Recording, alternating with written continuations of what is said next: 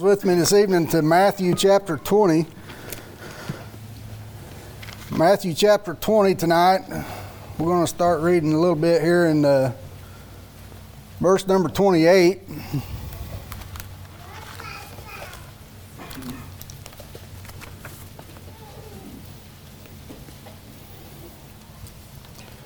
Matthew chapter 20 and verse number 28.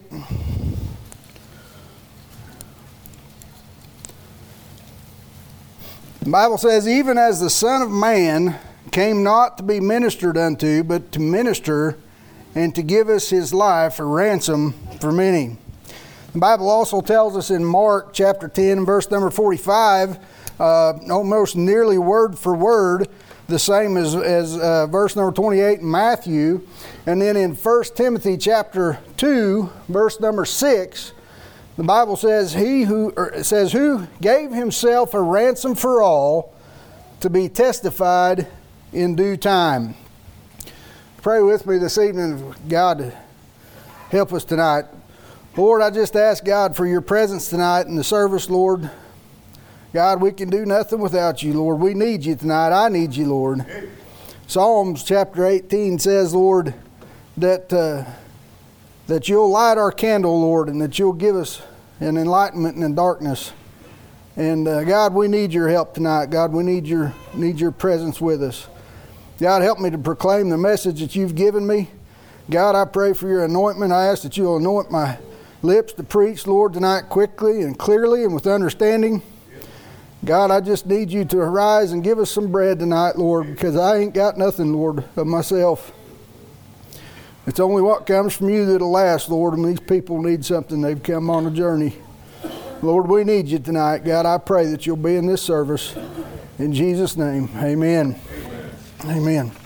The Bible says in Hosea chapter 13, verse number 14, that I'll ransom them from the power of the grave.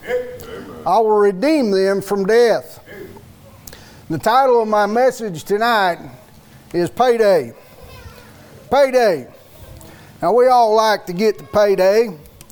When I first started working on job sites, there was a gentleman that I worked with, and he said the first thing you need to learn in construction, son, is that payday's on Friday. That's one of the first things you need to know. He said if you're doing electrical work, he said the only other thing you need to know is don't touch two wires of a different color. And payday will still be on Friday.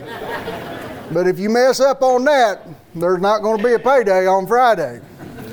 So tonight I want to talk about payday. The Lord, the Bible says He paid a ransom for our sins. He paid a ransom for our souls. The Bible says for all He paid this ransom, and there was a payday. On Calvary, Jesus Christ, He suffered and He bled and He died to pay that ransom for us. And that was the payday. Hebrews chapter 2 and verse number 9 says, but Jesus, who was made a little lower than the angels for the suffering of death, crowned with glory and honor, that he by the grace of God should taste death for every man. You know, there's some people that says that this ransom was only paid for those that would actually receive it, that there's some people that won't receive it, and that ransom wasn't paid for those that don't receive it. I say that God, the Bible tells us that God paid the ransom for every man, not just for those that He says is going to come to Him. And I know that God is all-knowing, God is almighty. He knows the ones that's going to be saved and the ones that's not. But He tasted death, the Bible says, for every man. Amen. He paid that price. We're prisoners in our sin. We've been held captive. The ransom that had to be paid was because we were held captive by our own sin nature. We were held captive by our nature, the sins in our lives, the things that we do that is contrary to God's Word, has caused us to be held as prisoners because of our own sin nature. That ransom had to be paid to release us, to free us from that. 2 Peter chapter 2 and verse 19 While they promise them liberty, they themselves are servants of corruption. For of whom a man is overcome, of the same is he bought in bondage.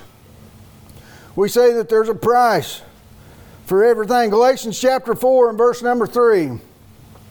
Even so, when we were children, we're in bondage under the elements of the world. You know, it doesn't have to be that you've become to a point where you've sinned away and you've done all these things that it's like, okay, now you've become the property of the devil. You've done all this and you've gone too far, and now you've passed God's redemption. You've passed the point. The Bible tells us that from a young person, that we come out, we're sinners from birth. Yeah. The Bible says. I got some young grandkids. I've had 4 youngins of our own, and every one of them was liars. Yeah. They got it they inherited it. Okay? I'll just say that. They inherited it. It was passed down. It's a sin nature. It's that flesh that's in us. That we're born of corruption, the Bible says. Every one of them had a sin nature. How can we measure the cost, I wonder tonight, of the cross? I believe that the cost that Jesus paid in that ransom on that payday, we'll never know this side of heaven. The true cost that he paid that day. That he paid for ransom for our souls. In Mark chapter 8 and verse number 37. Or what shall a man give in exchange for his soul? What can we give of ourselves to exchange for our soul? To buy ourselves out of that prison. To ransom ourselves from that sin nature. How can we ever overcome that of ourselves? It's not possible. Right. There's only one substitutionary death, one atonement that can be made to satisfy that ransom. That payday was paid on Calvary. Yes. Nothing but the sacrificial substitutionary death of Christ would ever pay the balance that was owed, not only for me and my sins, but for the whole world. Yes. To say that Christ died for our sins seems inadequate. It'd be like trying to put the whole Word of God into one sentence. That Christ died for sinners. Which is very true. But how do we put a price on what Christ has done for us? How can we ever even try to count up the cost?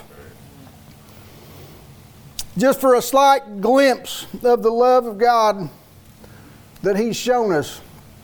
Let's look at a few things tonight.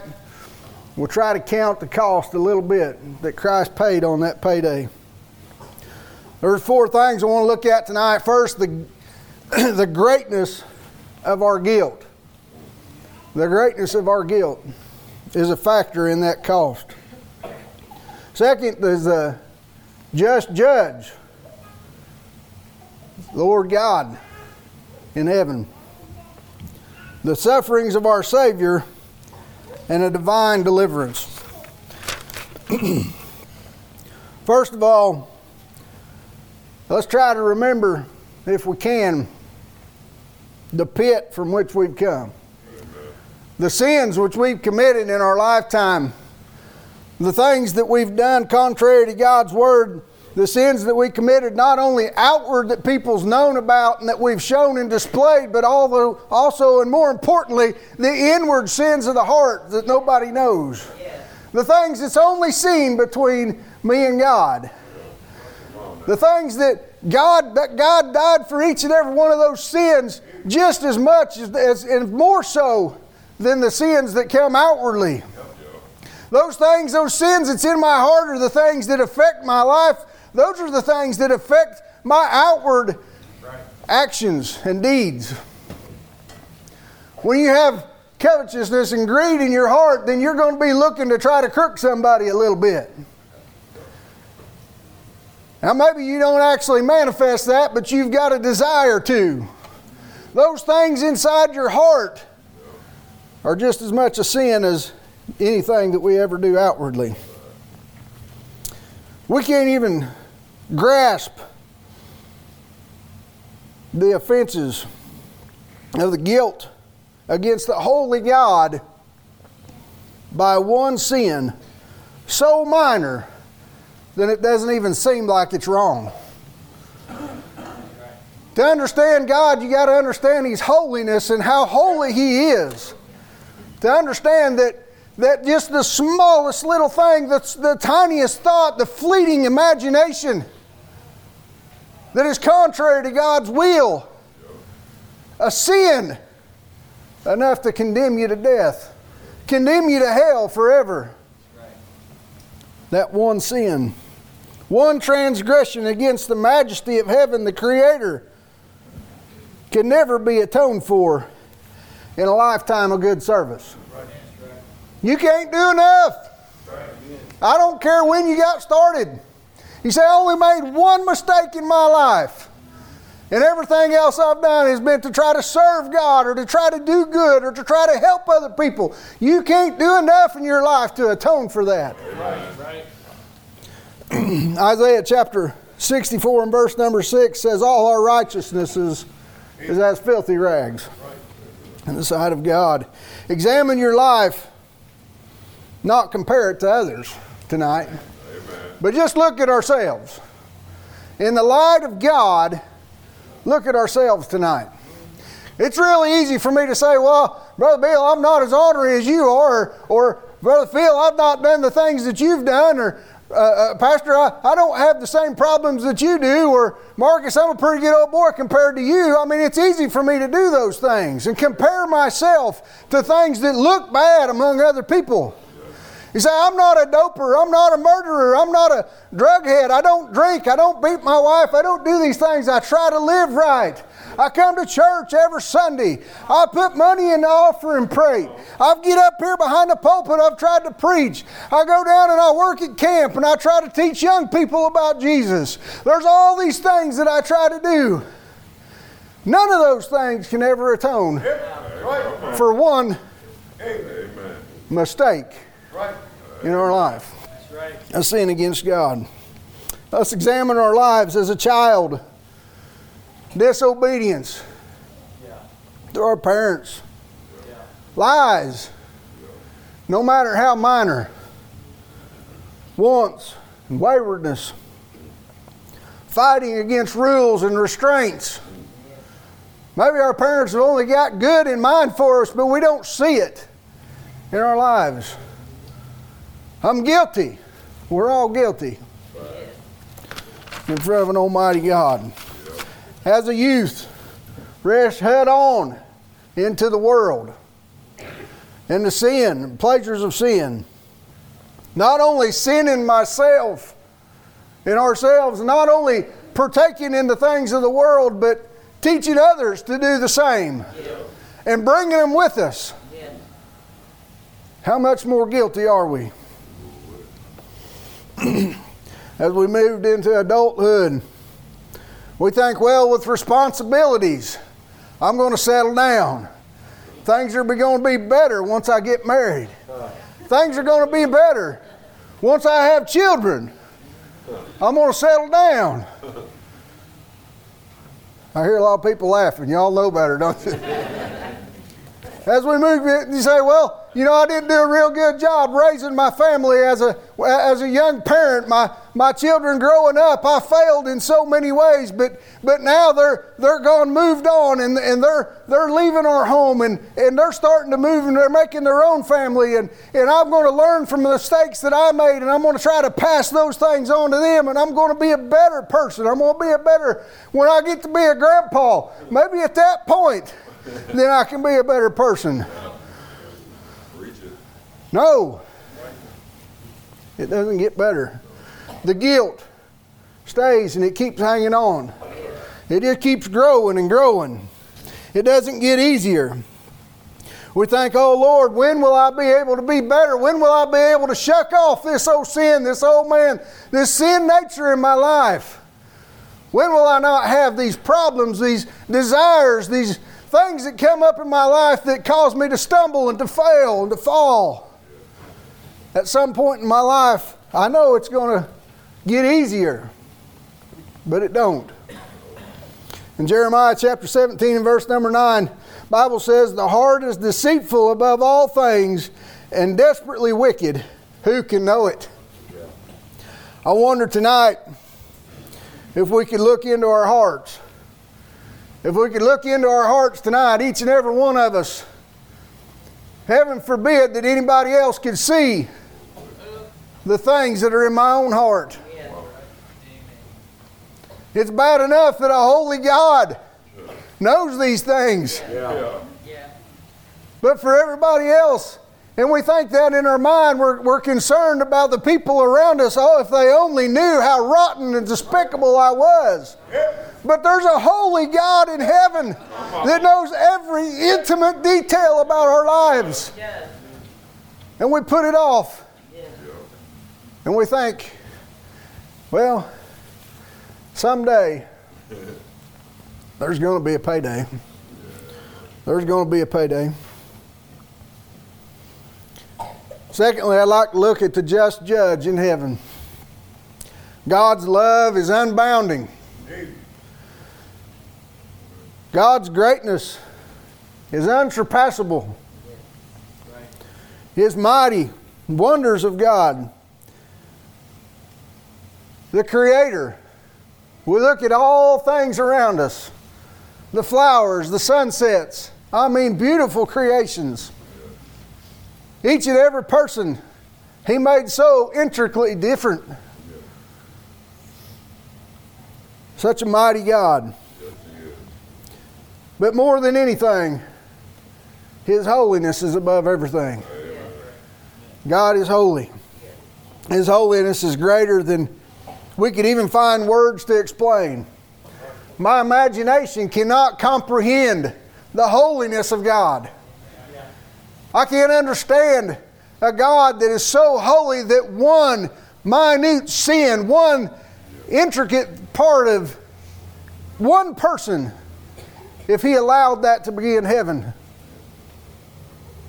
would destroy all that God is and all that God stands for. He's so holy. Love, as we can feel it, we think about God's love. Our minds we have a hard time comprehending. We think of love in different ways than God actually shows love towards us. And we think of love. I know that, love would, in our minds, in our mind's eye, can affect the way that we look at things that people do to us. It makes it a lot easier to forgive somebody when you love them. There's a lot of things that we can overlook.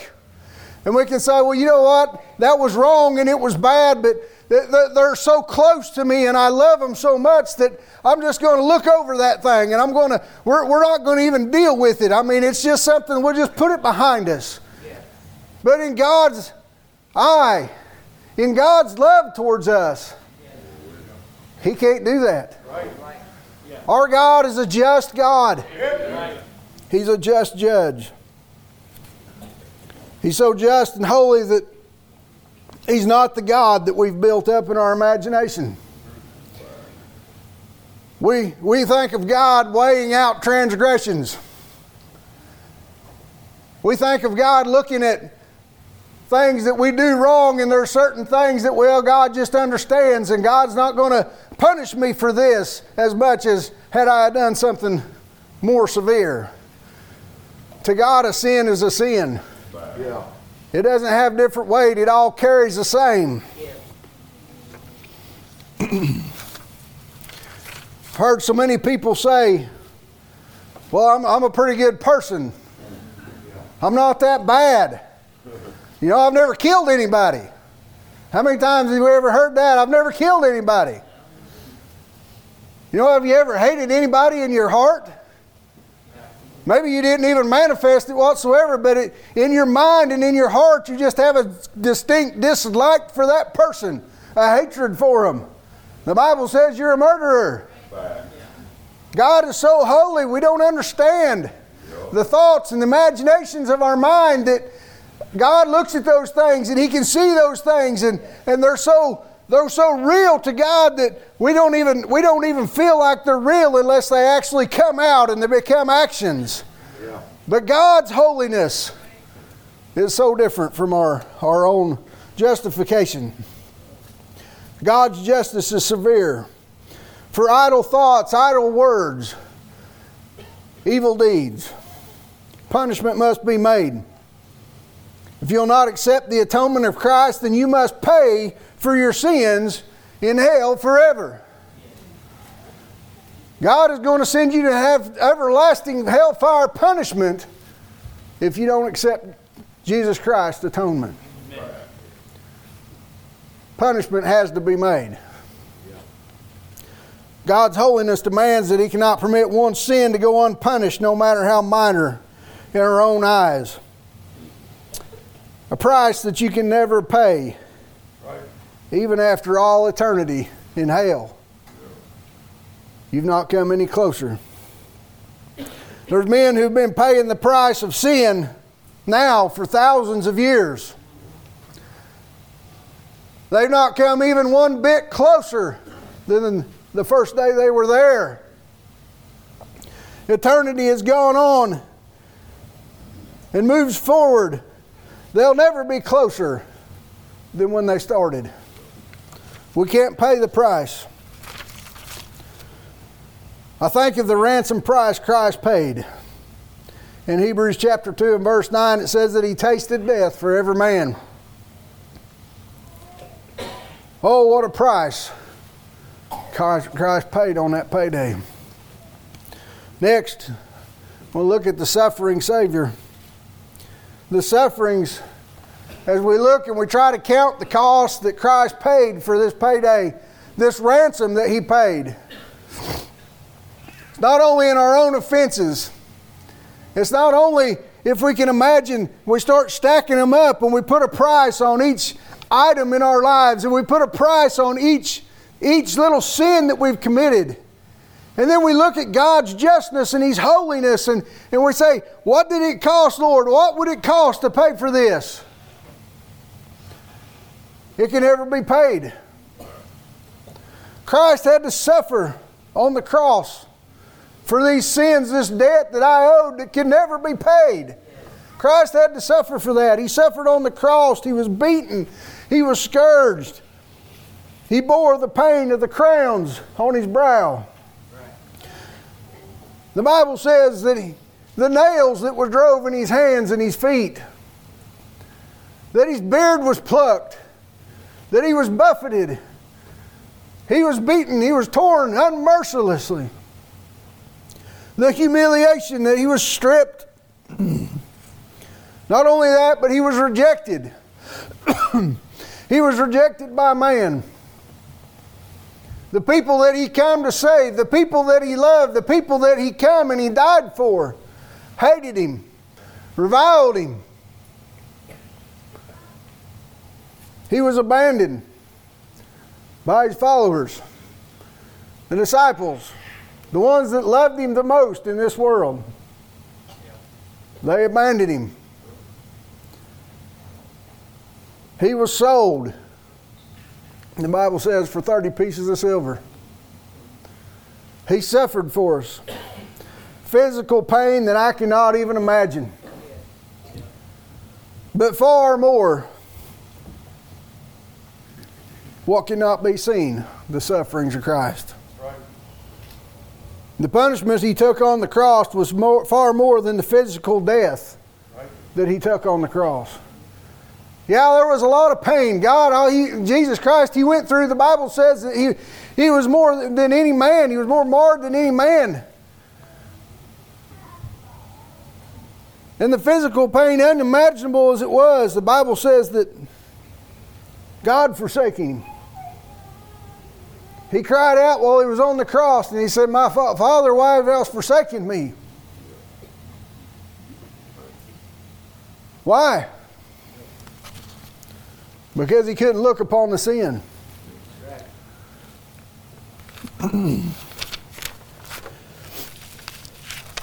One man put it like this. He said, suppose for a moment a man who was put into hell.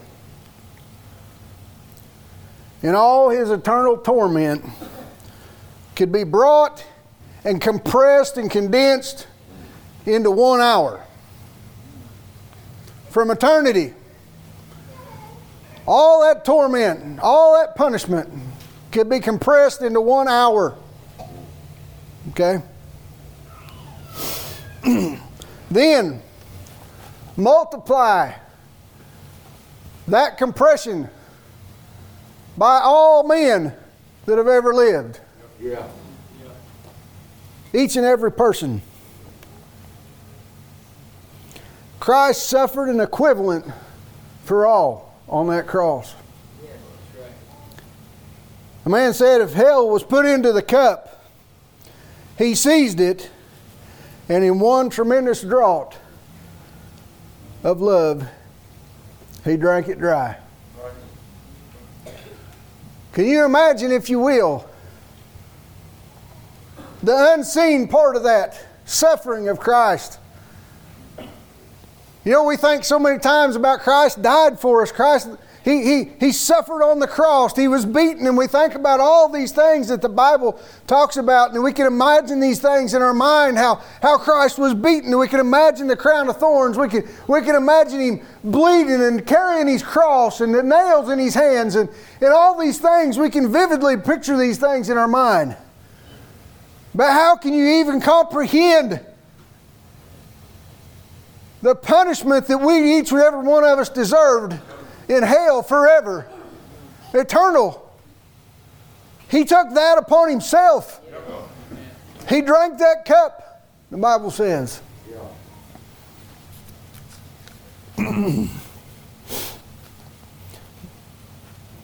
Jesus' death on the cross gave God satisfaction for all the sins of all people. But that wasn't all. The Bible tells us that He rose again the third day, victorious over death and the grave.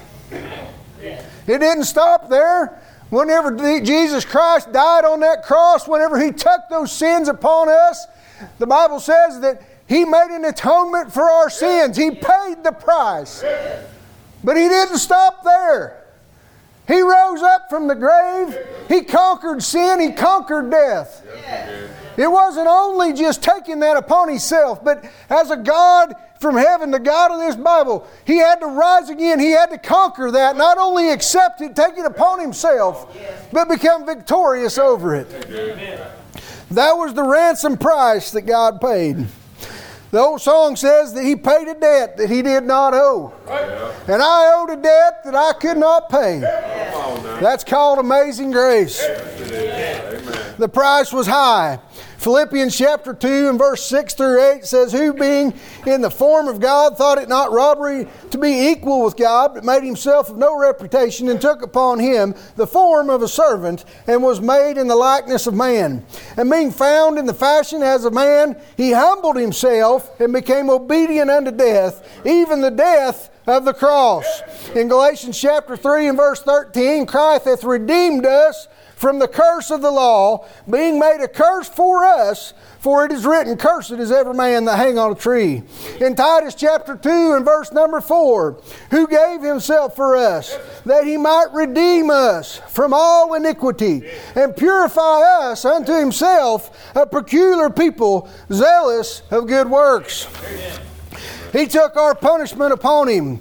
In 2 Corinthians chapter 5 in verse number 21, for He hath made unto Him to be sin for us who knew no sin, that we might be made the righteousness of God in Him. In 1 Peter chapter 3 and verse 18, for Christ hath once suffered for sins, one time, for the unjust, that He might bring us to God, being put to death in the flesh, but being quickened by the Spirit. Psalms chapter 103 and verse number 12. As far as the east is from the west, so far He removed our transgressions from us. Isaiah chapter 53 and verse number 5. But He was wounded for our transgressions. He was bruised for our iniquities. And the chastisement of our peace was upon Him. As with His stripes we are healed. He led captivity free.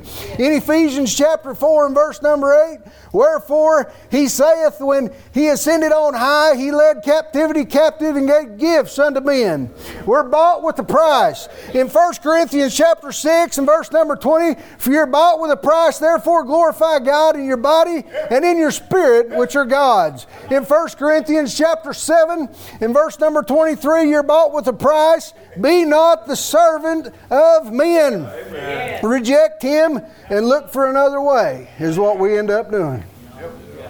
All these things that he's done for us. He paid the ransom price. We've been bought. He's done all these things. He's led us captivity captive. He's brought us freedom. We have liberty in Christ. But then we look in our own mind, we got to say, there's another way. I got to figure this out on my own. There's got to be a different way to heaven. There's all these other people that's going their own way. There's got to be a way that I can make this work without Jesus Christ. We look for our own salvation. We look for our own goodness in our own lives. But the Bible says that He's the only way. We reject what God's done for us.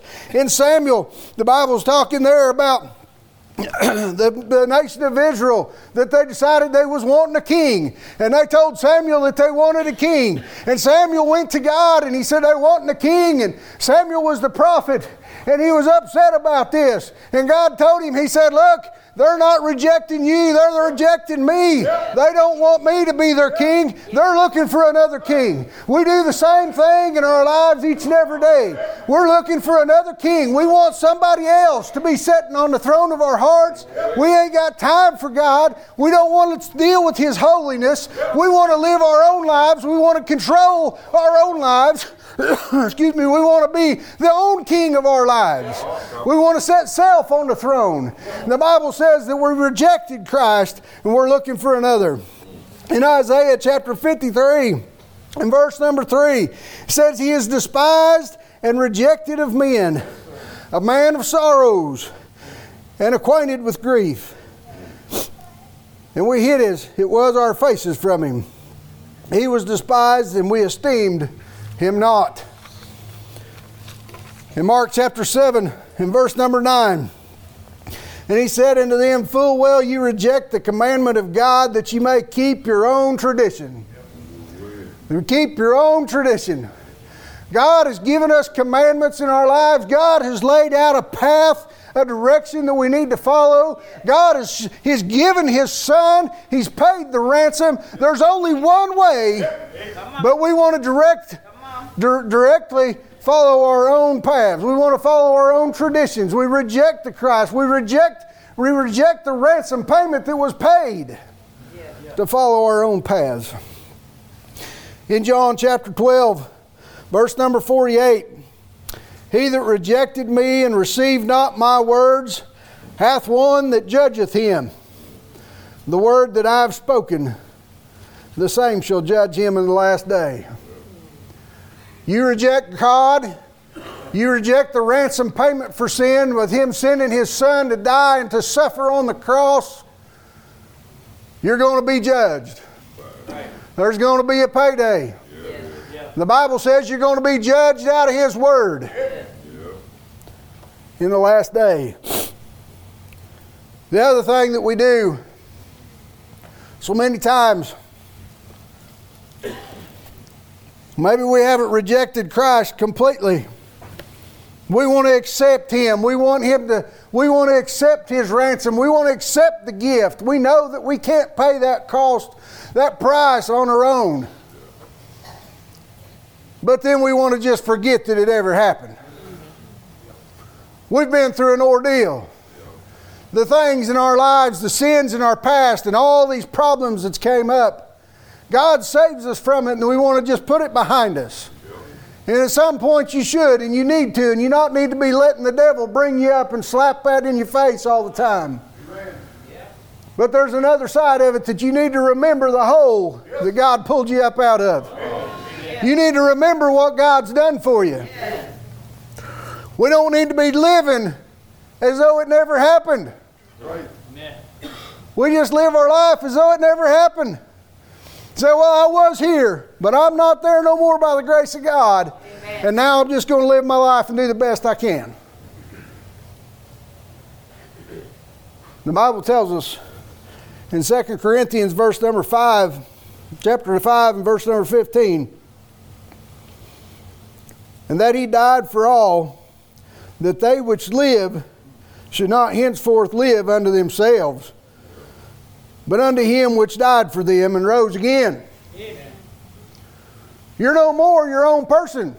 Amen. You've been bought with a price. Amen. That ransom price, that price that Christ paid for our lives, that soul, you can't even imagine. We can't put a number on it.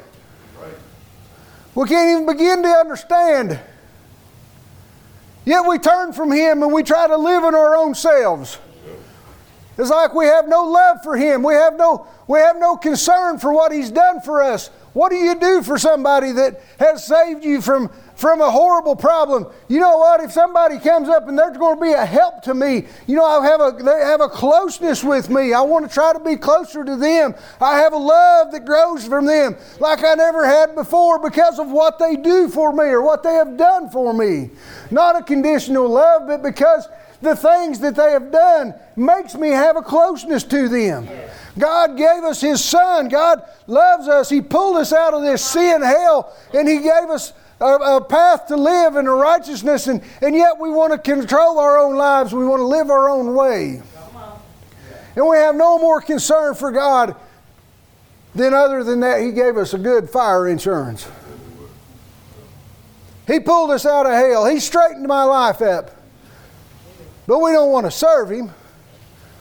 Let's not get carried away.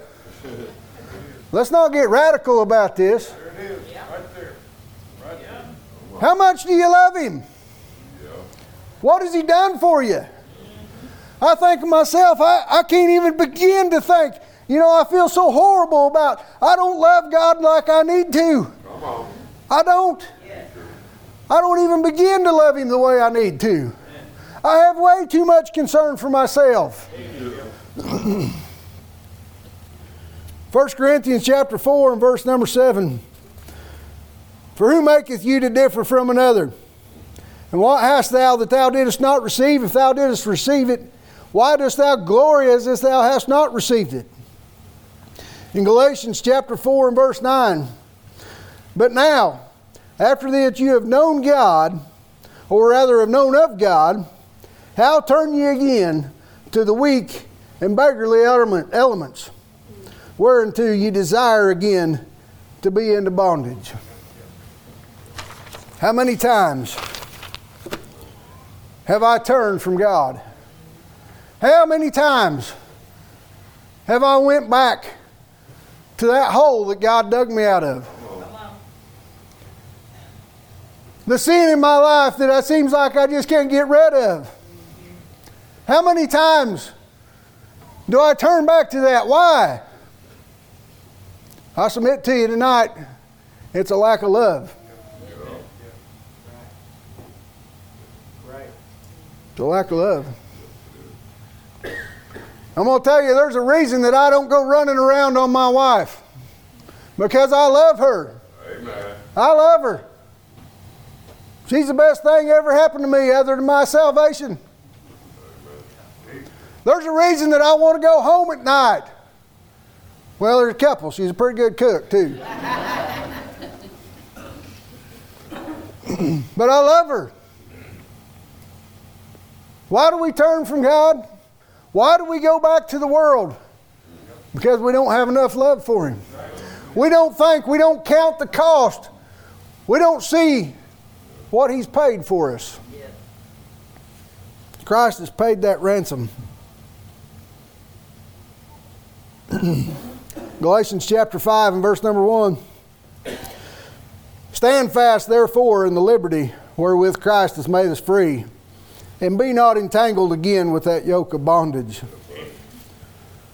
Tonight we need to choose our master. Can you imagine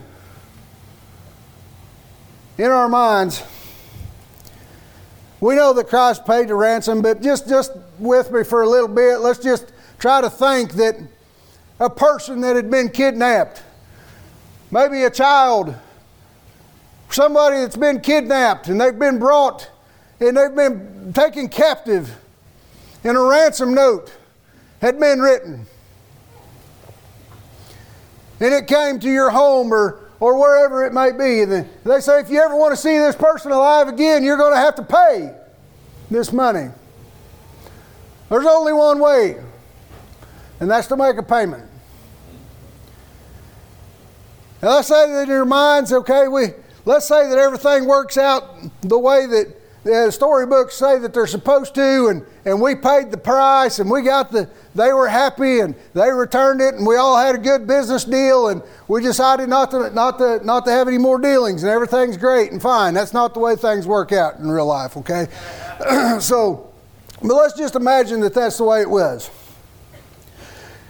And that person that had came, maybe it was a family member of yours, a child, a son or a daughter, and you brought them out of this horrible pit. They were being beaten. They were being tortured. And you drug them out of that. You paid the price to bring them out of there. And you bring them home. One of two things happened. Let's say the first thing. They came home. They left their captors, but they had no concern for you whatsoever. Yeah. Just snubbed it off. Well, you're my parent. That's what you're supposed to do. You know? Would you say that person doesn't have the love that they ought to in their heart for you? There's no gratefulness whatsoever. Yeah, I came home. You brought me back. But that was your job. Okay? We do that as Christians to God. Jesus Christ paid that ransom price for us. And we have no more concern for the things of God than anything. We say, well, God, that's what you're supposed to do. That's what you're God. That's why you're God. Because you did that for us. And I'm thankful that I'm no longer in that position, but not enough to do anything about it. Let's look at the second scenario. Let's say that this child or whoever that might have been, you paid that ransom price. You've paid the money. The agreement had been made. The bargain was kept. But that child had no desire to leave. It ain't so bad here. At least they haven't killed me. I think I'll just stay here. They said they could bring me in and make me part of their gang, part of their group. They're going to accept me. And I'll just stay with them. You say, that's insane. How could anybody even fathom something like that? How could you even think that somebody would even begin to do something like that? Yet every day, all over this world, and I'd say probably even in this congregation, we have people that are lost. And God has paid the ransom price for your soul. And you want to stay in your current condition. You have no desire to change. No desire to leave. In fact, you're even embracing what's going to kill you when the price has already been paid.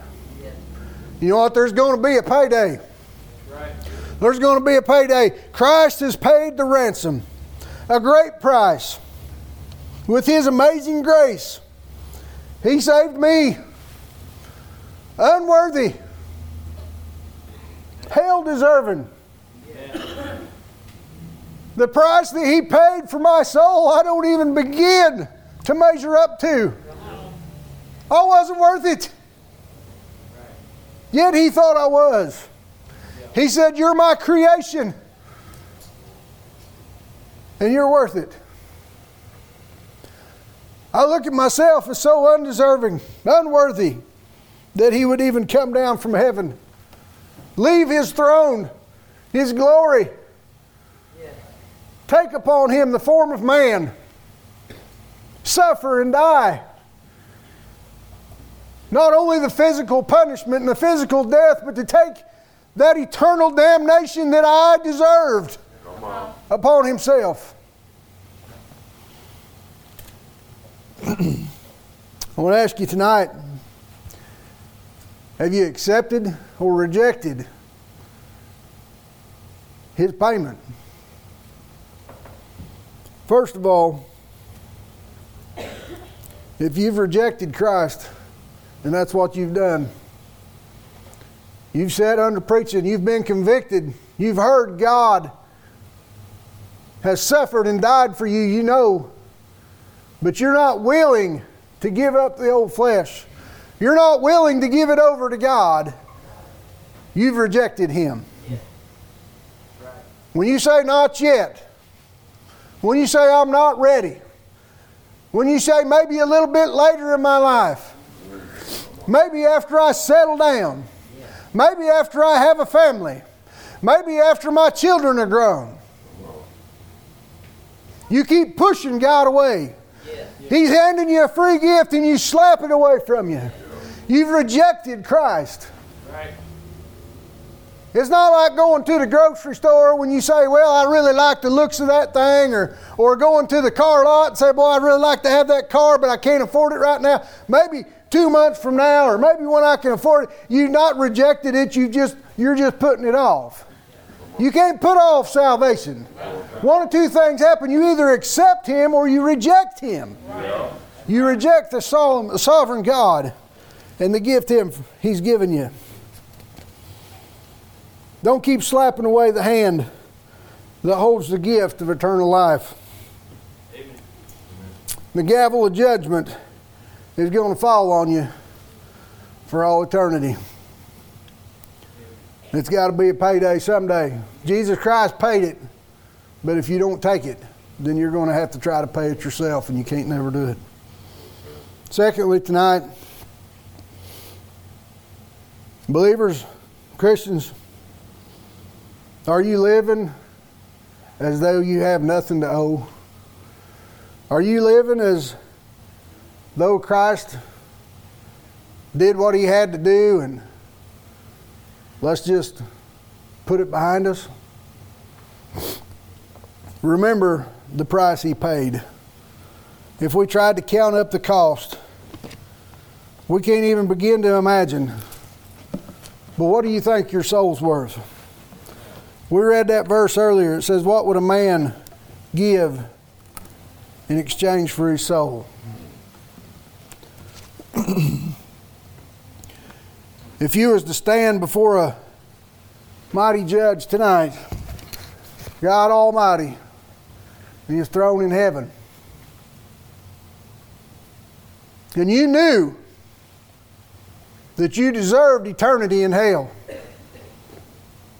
you knew that you were guilty, and God says, what can you give? What can you offer?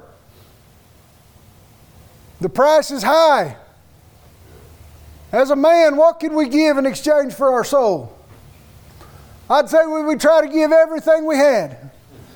Everything that we could have ever accumulated. All of our farms and our homes and our cars and our four-wheelers, everything, every money in the bank account.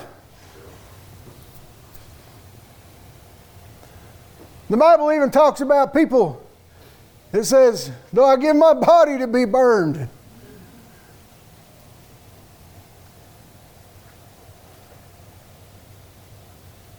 Your sacrifice isn't good enough. It's only what Christ has done. And no more. If you'll stand with me tonight.